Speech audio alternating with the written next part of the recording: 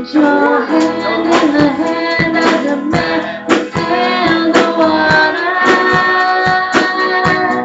Put your hand in the hand of the man who calmed the sea.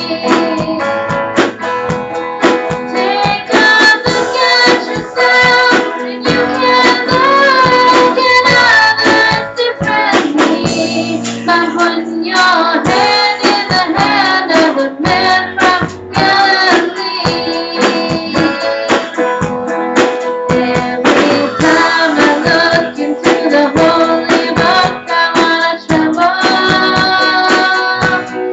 When I read about the part where the covenant cleared the temple,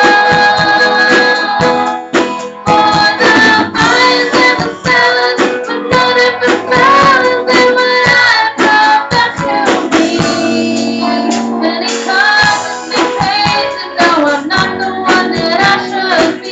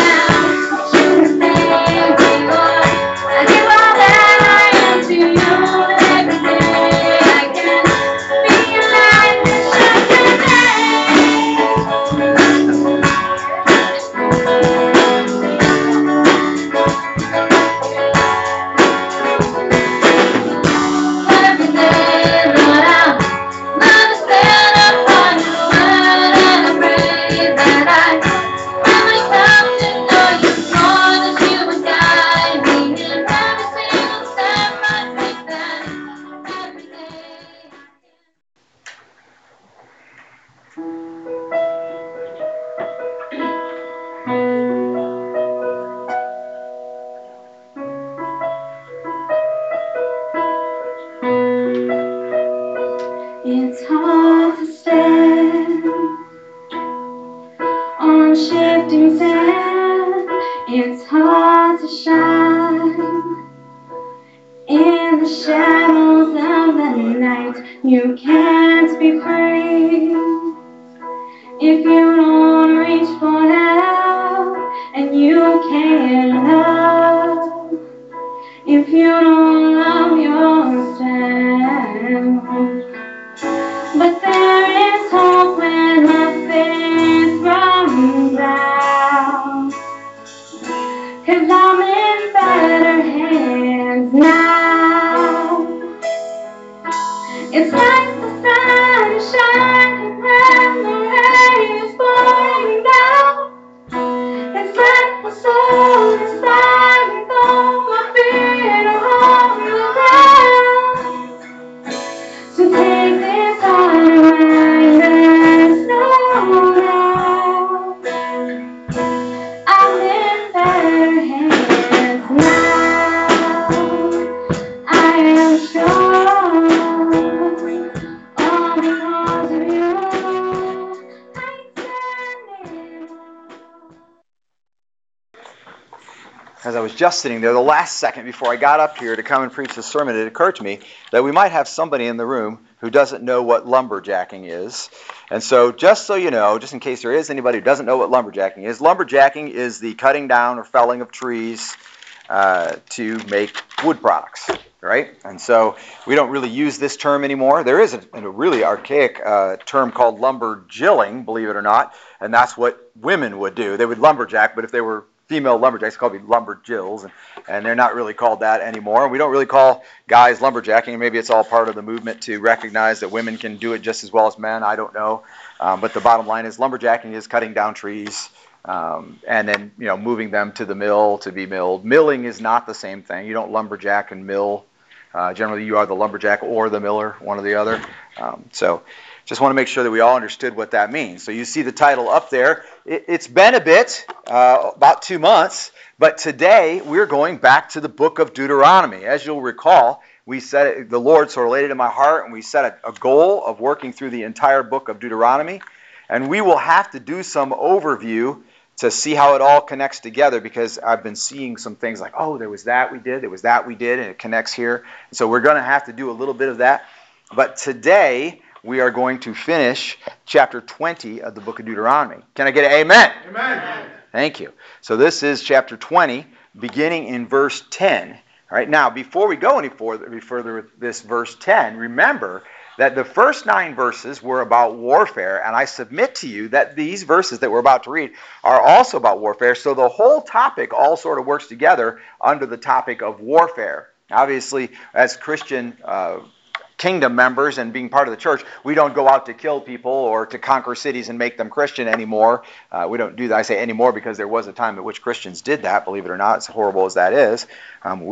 We would never do that, and we understand that's contrary to Scripture. But there was a time when the Israelites were coming into the land that God had promised them, and they were conquering the land that God had promised them, and also conquering the land outside the land that God had conquered them, or had promised them. Okay, and so these rules of warfare, both what we already looked at in the first half of the chapter, which I'm going to kind of just give you a teeny synopsis of, and what we're going to read right now, are kind of an overview of how they would handle warfare. That first part of the chapter, you'll remember this sermon as soon as I start talking about it, if you had the good fortune of being in here that day, was talking about how when they would go out to warfare, when they would go out to do the work of the Lord to take over the lands that they were supposed to take over, that if there were those amongst them who were trembling, or those amongst them who had major affairs in life to deal with, or things like that, they were supposed to let them go.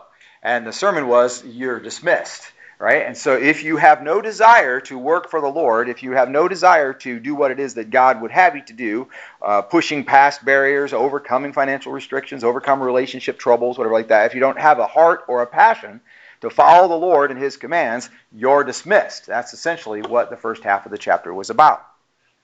And the priests would literally go through the ranks and dismiss anybody who met those qualifications. Say, we're not going to have you go fight with us today because you're nervous, or you're afraid, or you're worried about your wife, or you're worried about your lands, or whatever.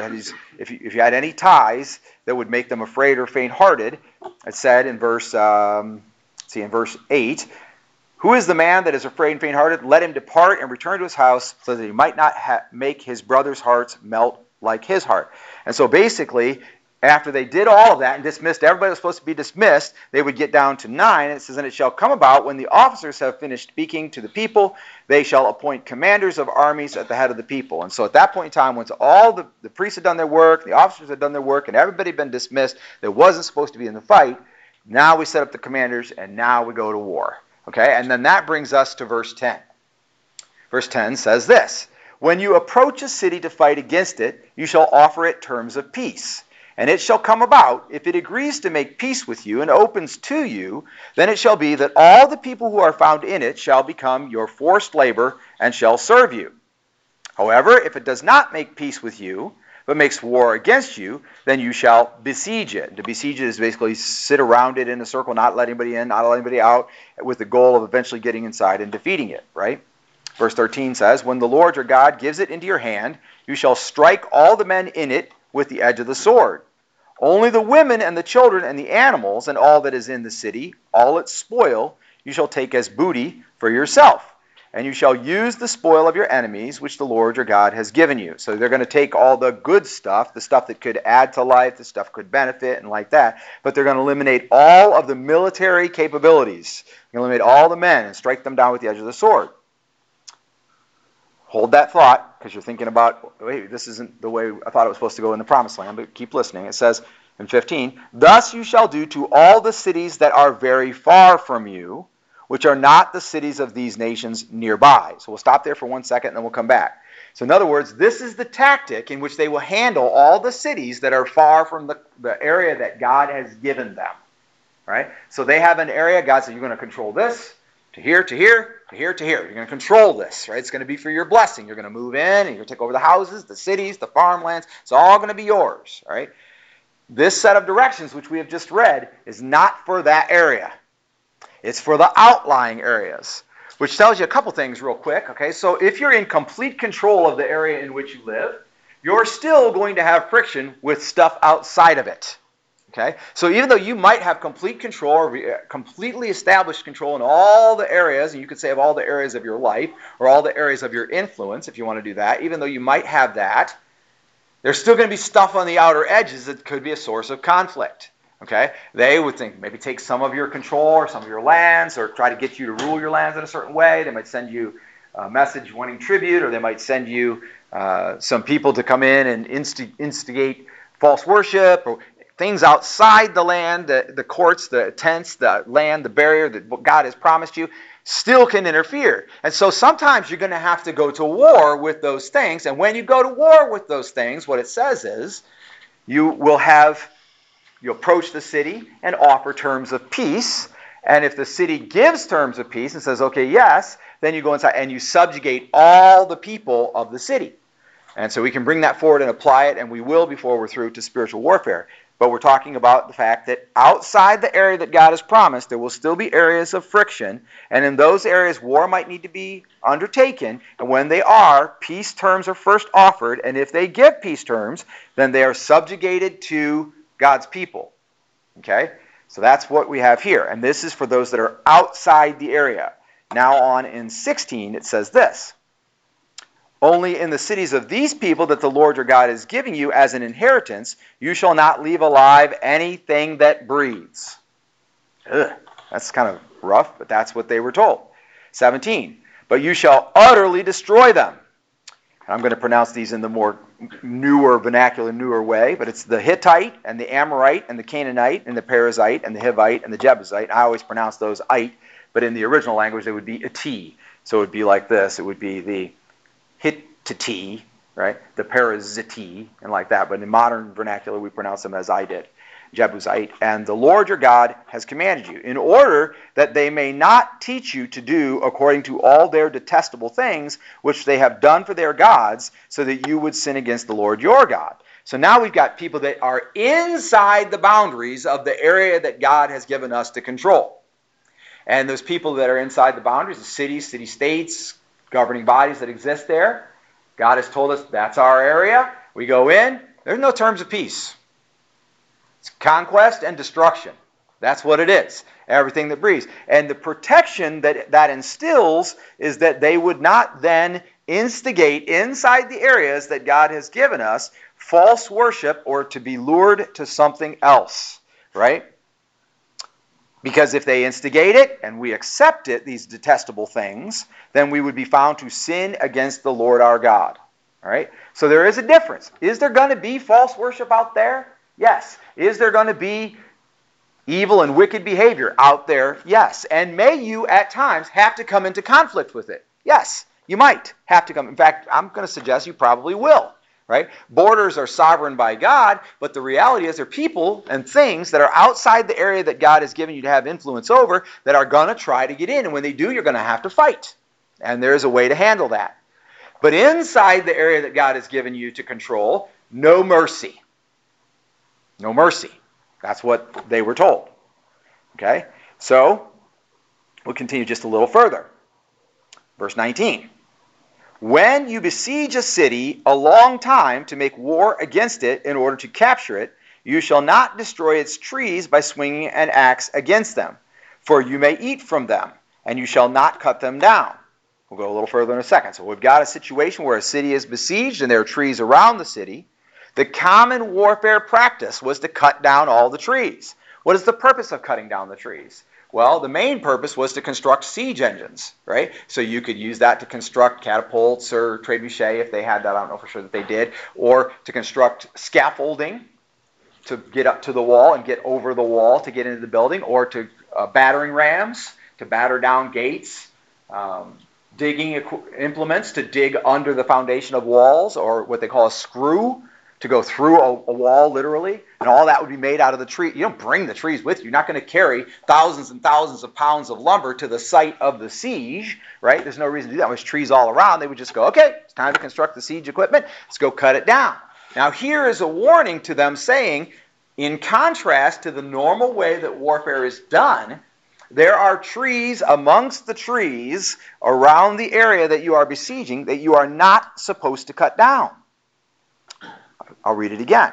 When you besiege a city a long time to make war against it in order to capture it, you shall not destroy its trees by swinging an axe against them.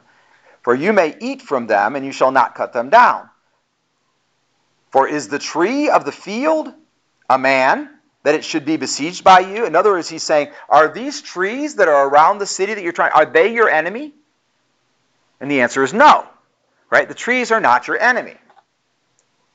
Only the trees which you know are not fruit trees you shall destroy and cut down. So they could use the wood to make the siege engines. In fact, it goes on to say that you may construct siege works against the city that is making war with you until it falls.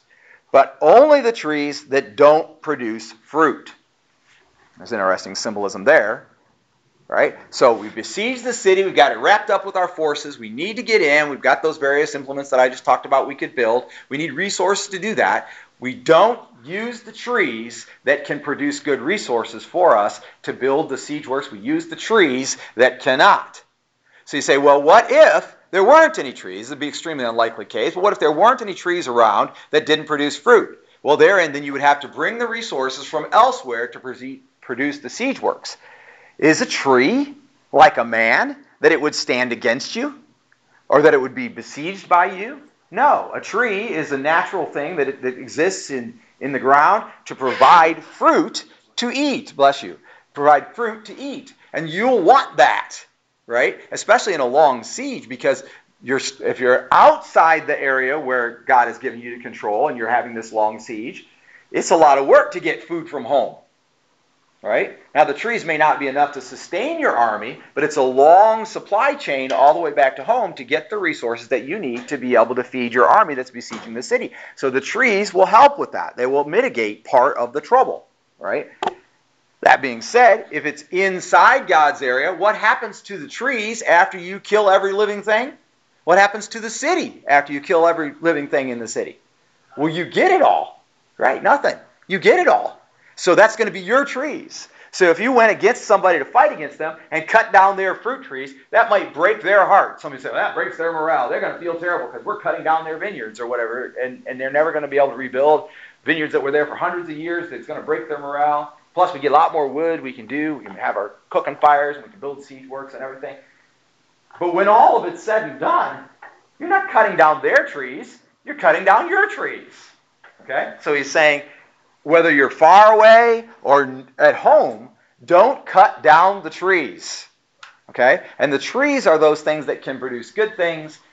They may not be producing anything good right now, but they can produce good. They can be a resource for you, and they're eventually yours if they're in the area that God has given you control. Okay, so we've read the text and we've talked about it in the sense of warfare, armies going out. I submit to you that this text that we're looking at today has both military applications and also kingdom applications. All right? So first of all, I want to talk to you, kind of give you a definition. All right? What we're talking about is the area that God has given you to reign over or to control. Okay?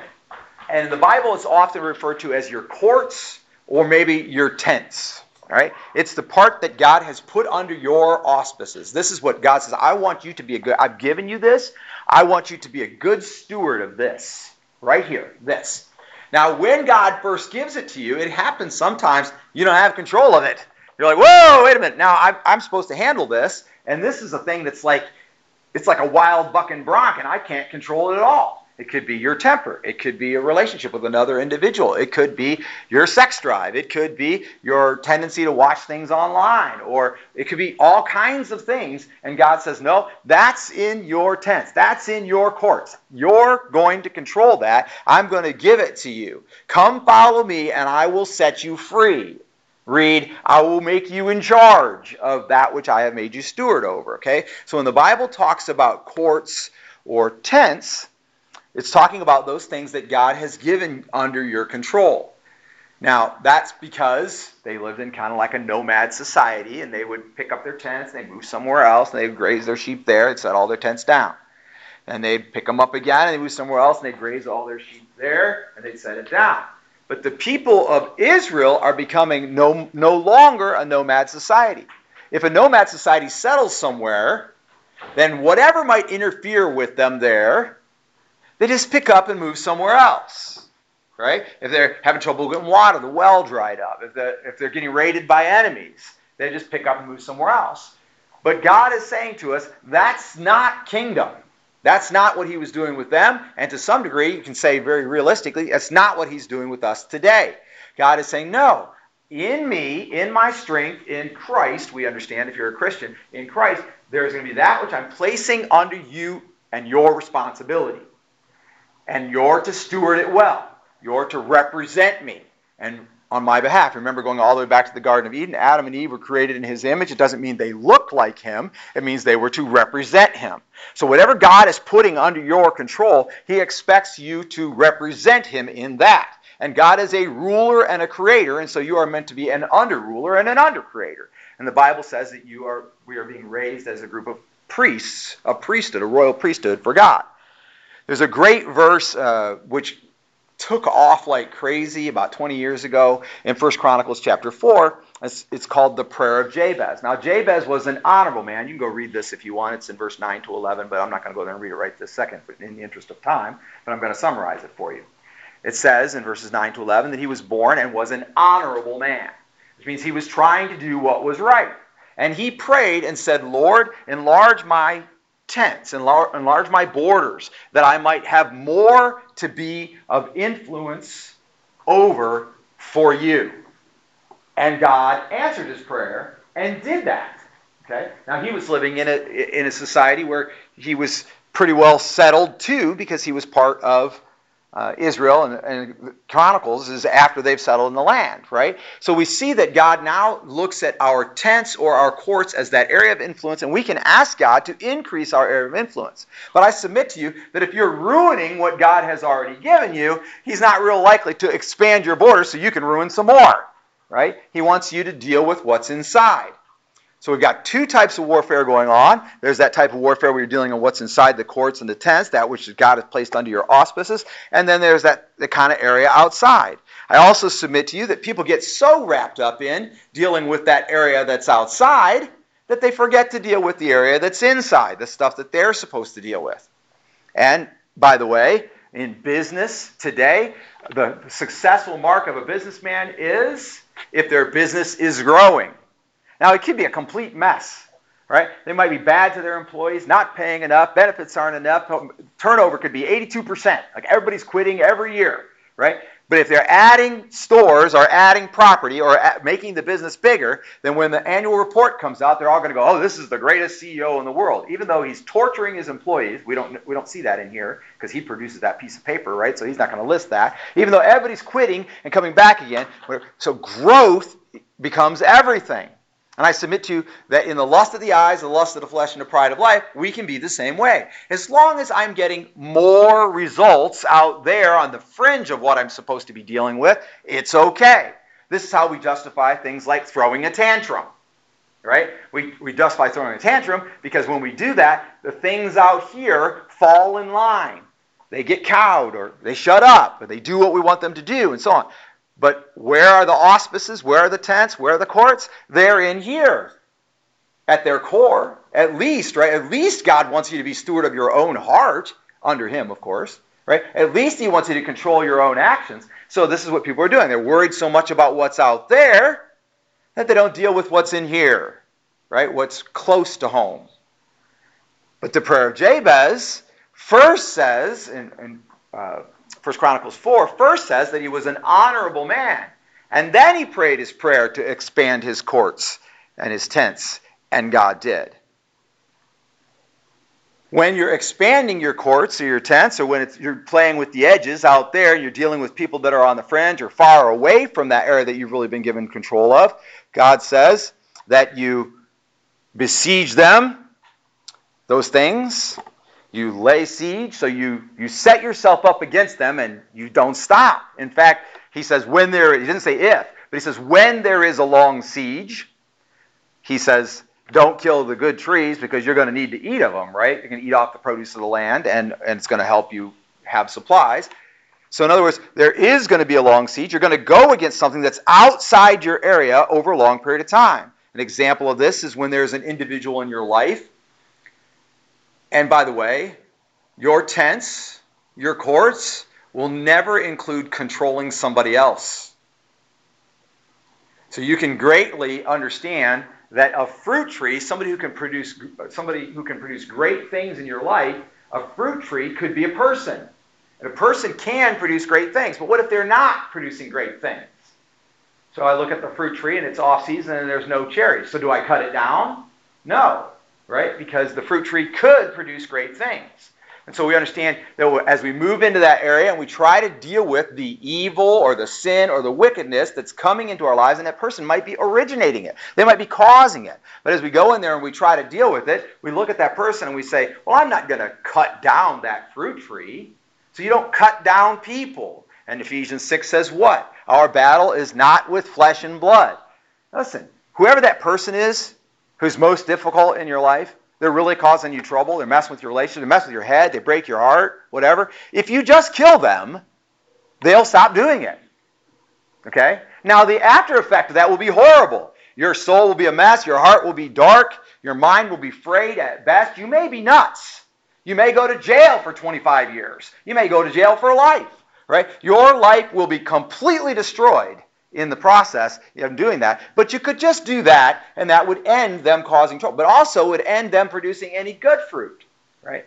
And that, of course, just to be clear, they might get saved later and begin producing good fruit. And so you would be doing exactly what God is telling you not to do by cutting down a tree that will ultimately bear good fruit. And you can't do that. So you can't attack people. But let's say there's somebody in your life and they're bringing a lot of wickedness, bringing a lot of evil. What does the Bible say then? They're outside. It's not you. It's not the things that you have immediate control over. So they're outside and they've come in. And maybe they get a big invite into the courts. It could be your wife. It could be your child.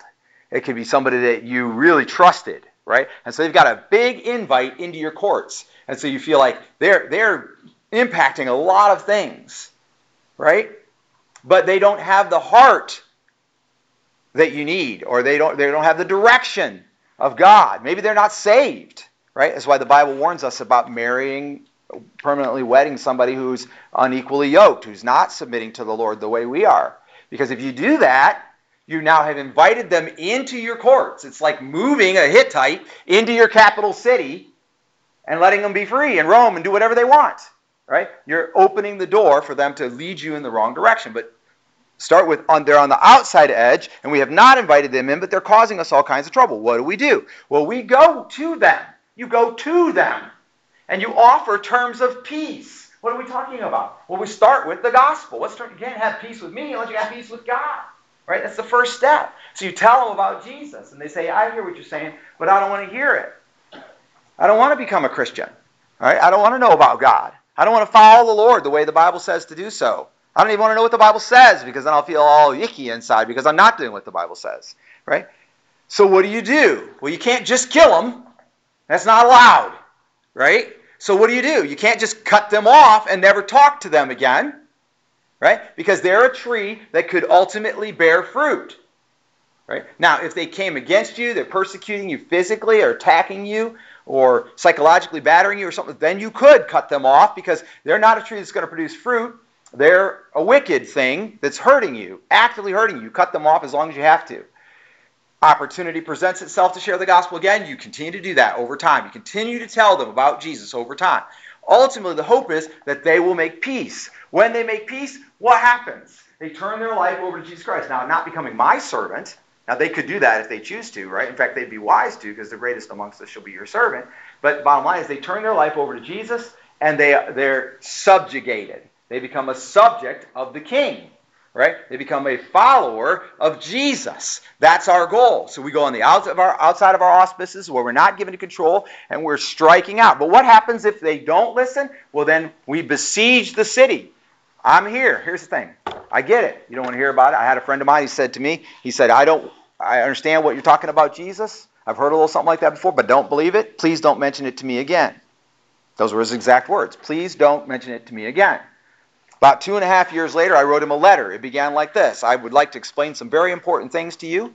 I want you to understand that I'm writing this letter because you told me, please don't mention it to me again, quote unquote. And then I went on to explain the gospel.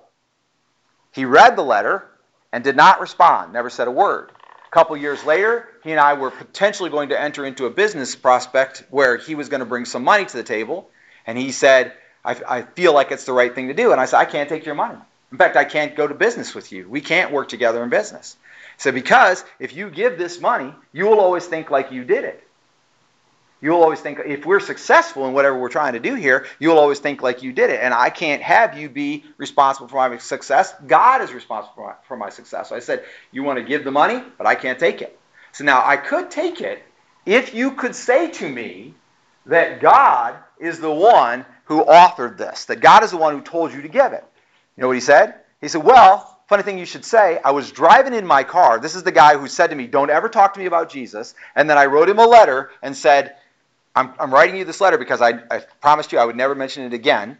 Now, fast forward 2.5 more years, and this is what he said to me. I was driving in my car, and I was praying. Now, when it first talked about Jesus, he was an atheist. Then sometime later, he became an agnostic. An agnostic is a person who's not sure if there's a God or not, doesn't think we can know if there's a God or not, right? And now he says, I was driving in my car, and I was praying, and I felt specifically as if God told me to come to you and make this offer. And I said, now we have something to talk about. And I proceeded to share the gospel with him again. And guess what he said? He said, thank you. I agree. What you are saying to me now is true. See the difference? I besieged my friend for Christ. And ultimately, my friend, who was an atheist and later an agnostic, became a Christian. Now, he's a Josephus Christian at best. He's the kind of guy that isn't outwardly living for the Lord, wouldn't share the gospel, and doesn't go to church. But if you ask him, he'll tell you he's a Christian.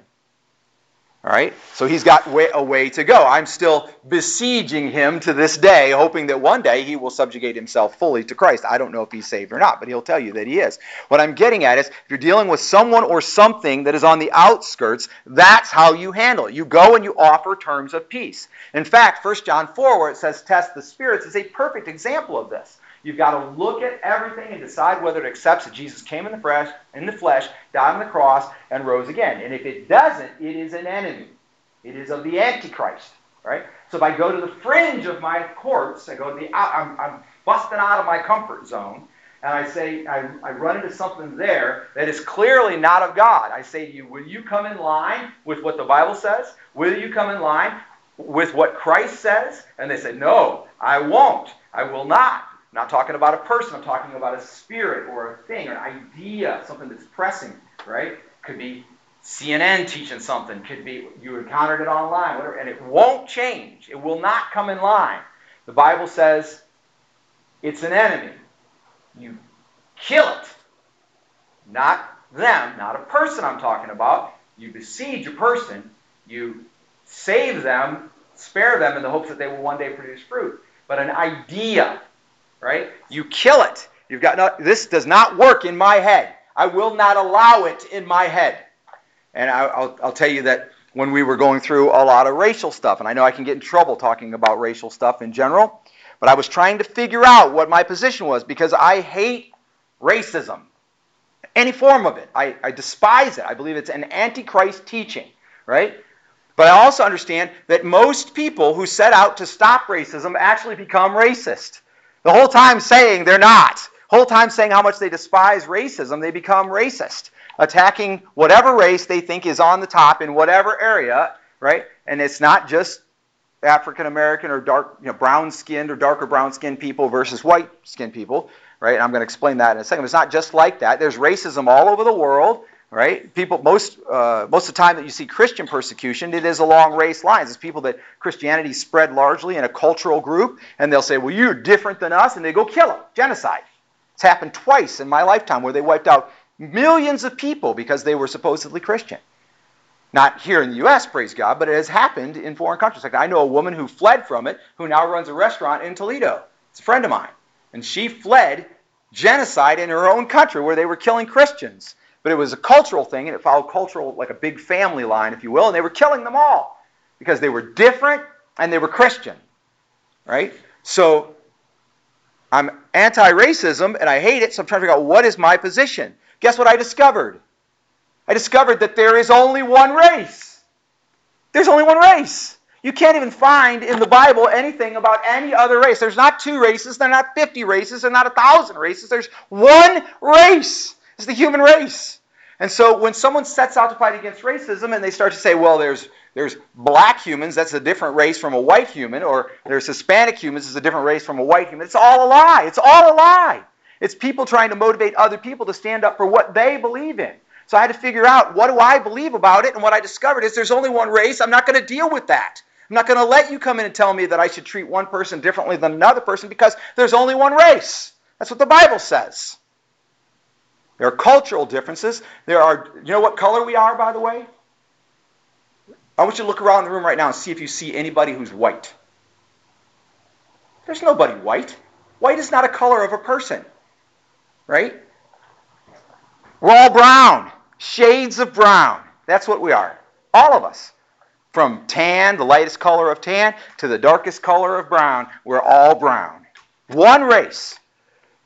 So I had to wrestle with that concept that was being pressed into my courts. What am I going to do about it in the part of my life that I am in control of?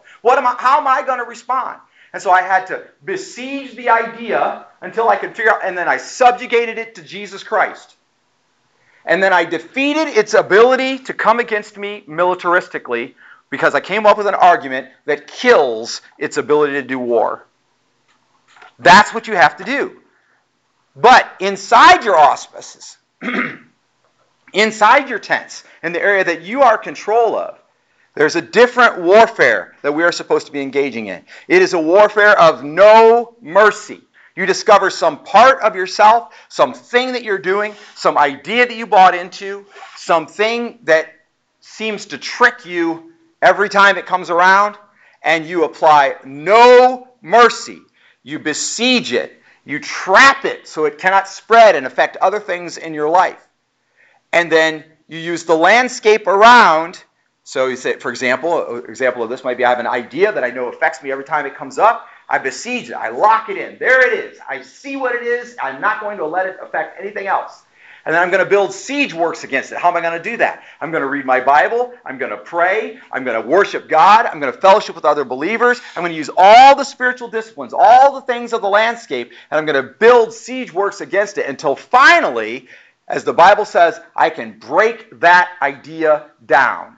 No mercy. It will be destroyed. I will kill it, and I will kill every part of it. I will not go, 99% of this is bad, and I'm going to try to root out that 1% of it that was good thinking or that had some... No, it was turning me from God. It was affecting me against God. I'm going to besiege it. I'm going to use everything in the landscape to attack it until it is destroyed. Destroyed, not just its military capability, but I'm going to erase it, eradicate it from the land.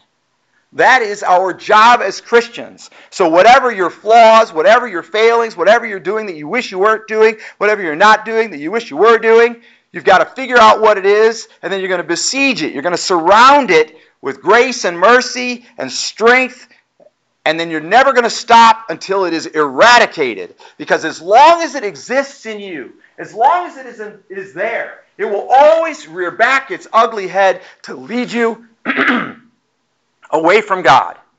You cannot allow it to remain. This whole idea of, well, I do this, and it only comes up a few times a year. Bless you again. A few times a year, right? No. You must besiege it and destroy it. Use the things of the landscape. Now, in so doing, understand that outside of that thing, right?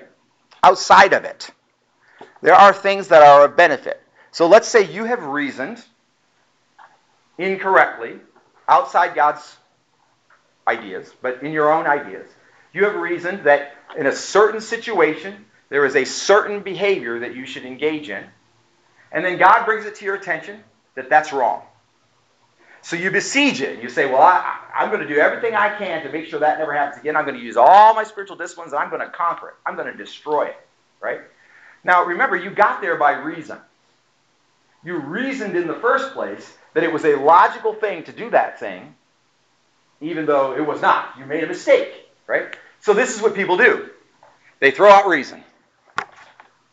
I'll never make another mistake like that, so I'm done with reason. When I was a young Christian, I remember questioning whether or not Jesus Christ died on the cross. I remember thinking that there could have been some foreign substance that we're unaware of, or something that they gave him a drug, and that he went to sleep, and that they then took him off the cross, and they switched out the body, and the whole thing was a complete ruse. And I know that the Bible clearly explains to me that that cannot be possible, right? We know that the historical text gives all the evidences. There's no way. The Roman soldier ran a spear into his side and pierced probably his lung and his heart. He died. If he wasn't dead, he died. Okay? They were assured that he died, because if they weren't sure he died, then they could have been put to death, right? It was publicly done in front of hundreds, possibly thousands of people. So there's plenty there. But I had that doubt, and here's what I did. I said, I'm just not going to ask that question. I'm not going to ask that question because I'm afraid. I want to believe in Jesus. I want to follow Jesus. So I'm just not going to ask that question. And I sort of put it on a little pedestal of a thing that I'll never deal with in my life. Now, sometime later, year and a half, 2 years later as a Christian, I had a whole bunch of those little pedestals. I started with that one maybe, or maybe there was one even before that. And I had about 7 or 10 or 15 of those things. And they were starting to affect me internally. And I went to Bible college, and when I went to Bible college, I took what's called an apologetics course. And they looked at those kinds of questions, and they found out what the Bible says about it. And one by one, that course knocked those things off the pedestals. So, if I had said with new things after that, when I encounter something that I didn't understand, I'm going to put it over there, and I'm just not going to deal with it, I'd have been doing the same thing that I did before, right? So I learned that by my reason, by my logic, by my understanding, by my willingness to learn, I can handle those doubts that I might have. So if you're a Christian and you're in this room and you struggle with doubt sometimes, and your way of dealing with doubt is just to put it out of your head, you are wrong. That is wrong. Because you're pretending as if God is not big enough to destroy that thing that's coming against you, and he is. You see? There are useful tools in the landscape around this thing that you need to defeat that you can't destroy because they're your tools. Your reason is your tool. Your imagination, that's your tool. It's creative ability. But I know people who've been Christians for 20, 30, 40 years, and they're doing everything they can to beat up their imagination. Everything they can to downplay their normal human traits, because those are weaknesses, and they'll stop them from being what God... No, that's not true. All that God made you, assuming it's not sin, all that God made you is useful to God. Your quirkiness, your odd questions, your funny way of talking, your habits, whatever they are. Now, if you realize that your habits are a thing that is not in line with God, then you surround them, besiege them, use the things of the landscape to kill them off until you become wholly and completely subject to Christ. And if they're on the fringe, it's not even something that's inside your control, a family member that you're having a problem with, then you handle them differently. You go gently, asking for terms of peace. No terms of peace? Okay, then you besiege them, hoping that one day they will be subjugated, right? And you don't kill the person or cut the person completely out of your life, because when they become fruitful, they will be of advantage to you. You see the difference? That brings us then to the conclusion. This tactic, this set of warfares, if you will, that God is declaring for us applies to every spiritual warfare that there ever will be. We have inside enemies to which we are to show no mercy. Use the terrain to fight against them, but spare the good resources of the terrain. Don't burn it down, for crying out loud, because when you burn it down, you're burning what? Your own stuff. Do not grow weary, do not quit, and you must win ultimately. This is how significant it is. If it's in your stuff and the stuff that God is telling you to control, you either have to beat it or die trying. Literally, I'm not being freaky about that. You either have to beat that thing in your lifetime or die trying. Those are your options. Because that ground that thing exists on, that spiritual thing inside of you, that thing, that habit, that temptation, that idea that you bought into, that ground that exists on belonged first to God. He created it, and then it was given over into the enemy, and then now he is asking you to be steward of it, and you're not controlling it, which is a problem. It's a real problem. You've got to pitch yourself to the task of following Jesus. It says, take up your cross daily. That's being willing even to die. Deny yourself. That means getting control of what's in you and subjecting it to God, and follow him. That's what it means to be a Christian. And so if you have areas inside yourself that you know are not honoring God, and you're not doing anything about it, you're just sort of setting them aside. Just keep setting them aside, setting them aside. I'll get around to it, right? That's too much for me to handle. That is you saying to God, God, I cannot be what you have made me to be. I cannot do what you have empowered me to do. One of you is a liar. And I submit to you, if God is a liar, there is no salvation. And if you are a liar, you don't have salvation. Your relationship with God is to submit all things that he has submitted to you unto him. That's what Jesus' whole ministry was about. That's what he came to earth for, was to make it possible for human beings to subject themselves to God in a dependent relationship by faith, through God's grace, not because you earned it. I'm not talking about works righteousness. If you're not a follower of the Lord Jesus Christ, then you're pretending to be, then you're a fool building his house upon the sand, and when the storm comes, it will fall, and mighty will be the fall of it.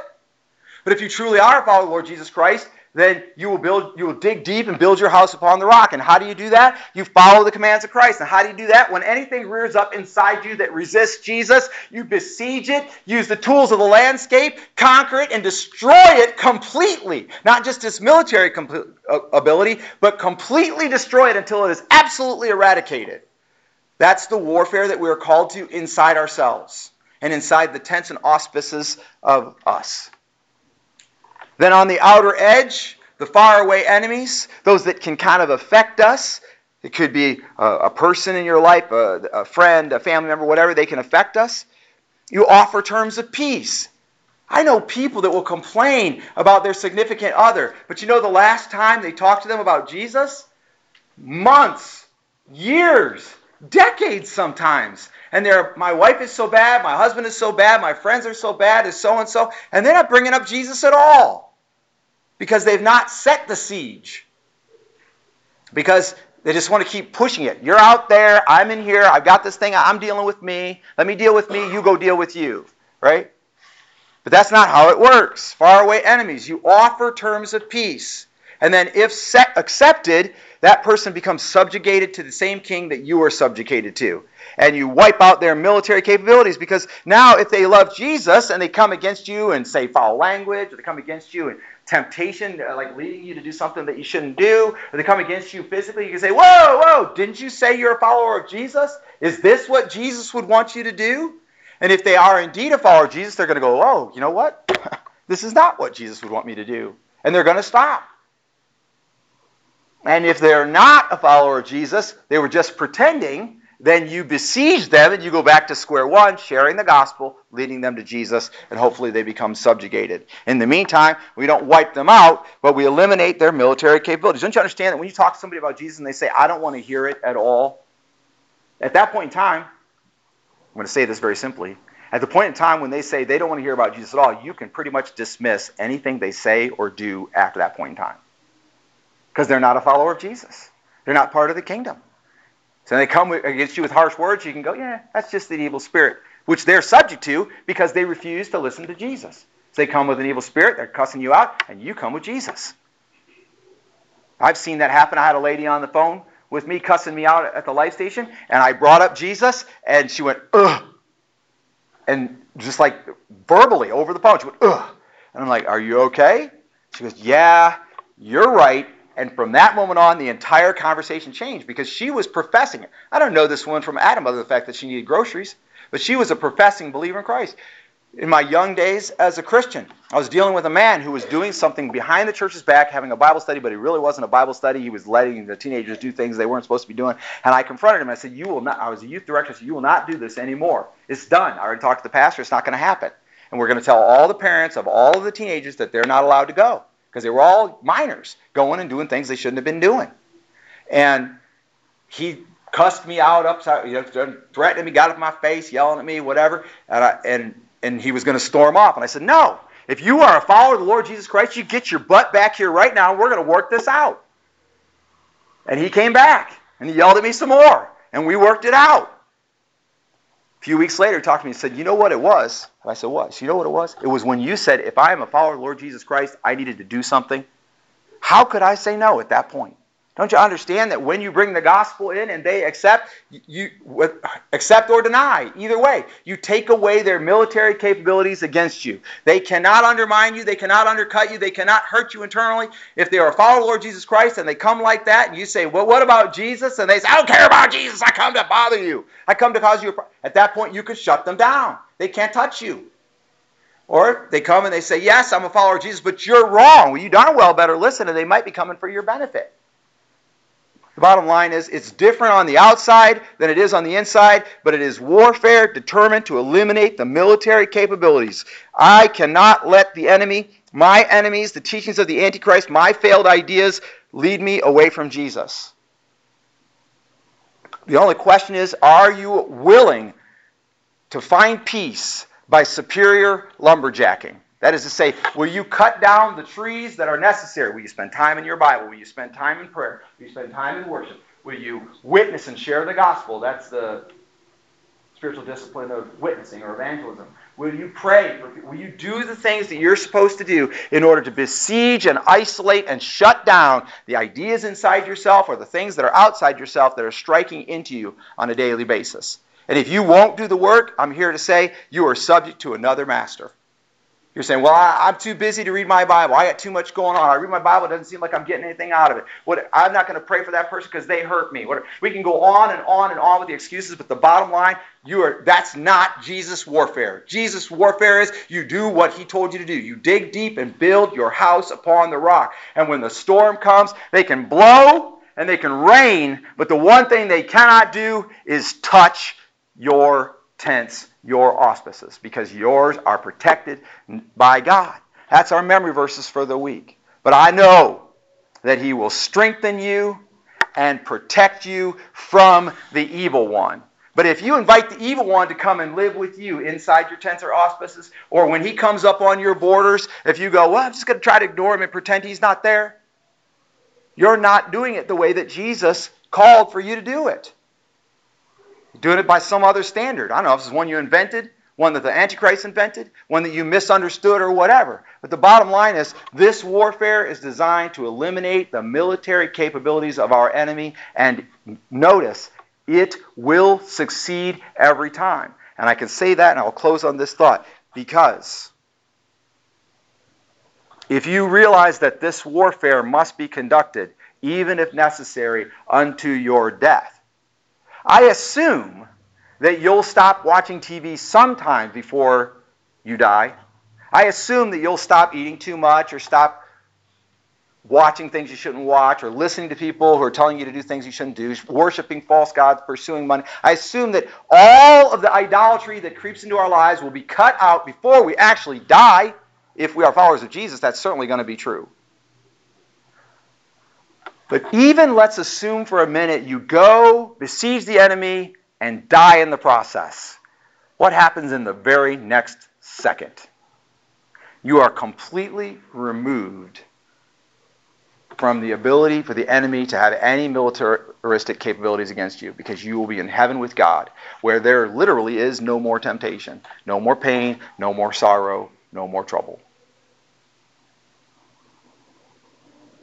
The question is, are you willing to conduct warfare the way God has shown us to do it? That's the question. I submit to you, when I look at it, if as a non-Christian, as a human when I look at it, which I'm not a non-Christian, but as a human when I look at it, man, this sounds like work. And that is exactly probably the way we should see it. That's why when Paul wrote to Timothy, he said, be diligent. That's why when Jesus said, there will be those who stand before me and cry out, Lord, Lord, we healed in your name, we prophesied in your name. And Jesus says, get away from me, I never knew you. Because they were busy dealing with out there and never got busy dealing with in here. There are two kinds of warfare. One, you fight inside your auspices, and it is designed to eradicate anything there that will lead you astray from the Lord. And the other is out here, and we fight it to eliminate the military capabilities of the enemy against us. I'm asking you to join me in that fight today.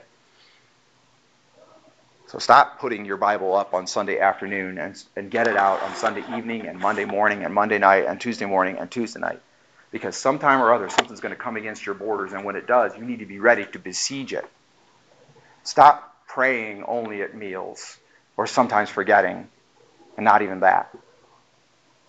Pray. Stop worshiping only on Sunday morning, and sometimes not even that. Worship. Stop serving only when someone asks you, hey, can you help me with this? And develop a servant's heart so you look around and serve out of discipline. Figure out how you can be a help. And I can go on, but you get the idea. These things that Jesus gave us to do, they are what we use in the landscape to construct our siege engines that will break down the walls and allow us to eradicate the enemy out of our life. And I want to do it. I want to be victorious in it. And I want you to do it with me. And regardless of what I want, this is how he laid it out for us. And I ask the praise team to come forward at this time and lead us in a closing hymn. But if you're here today and you would say, hey, I realize that there are things in me and I'm just letting them exist and I'm not willing to do the work, then you commit yourself and repent. You may have to publicly say, hey, this is me, I'm doing this. And then there's great strength in that. Or you might just inside just say, hey, this is me. Lord, I see this and this and this. I name them today. And I pit myself to siege them. Tear their walls down and destroy them out from me. Or say there's these things come against me on the outside, and I know there's this that I have to do. I should be witnessing. I should be sharing. I have a family member that's out there that's dragging me down, and I haven't talked to them about Jesus in months. If you have a family member that's dragging you down, you should be talking to them about Jesus every day. Every day. Because you've got them sieged. And if not, they're just going to squirt out the edges and do all the things that they want to do. But you only have them sieged if you bring up Jesus. Every opportunity, let's say. Would you commit yourself to follow Jesus the way Jesus has called us to follow him?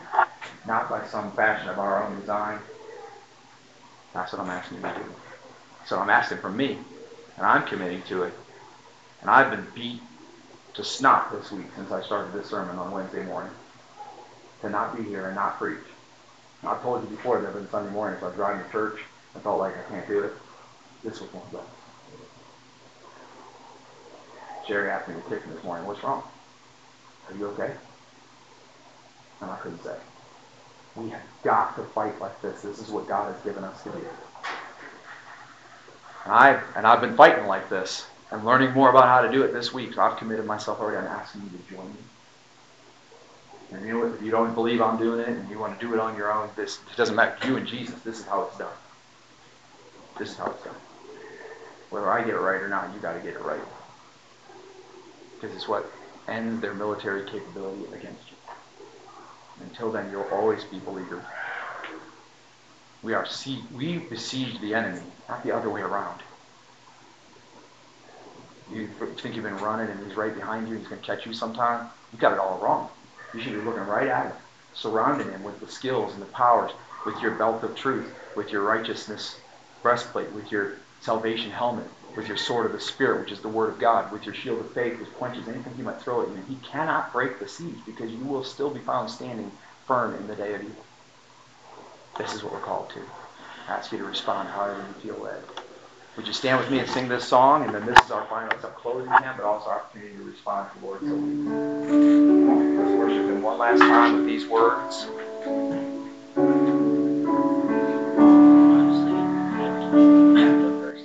All to Jesus I surrender.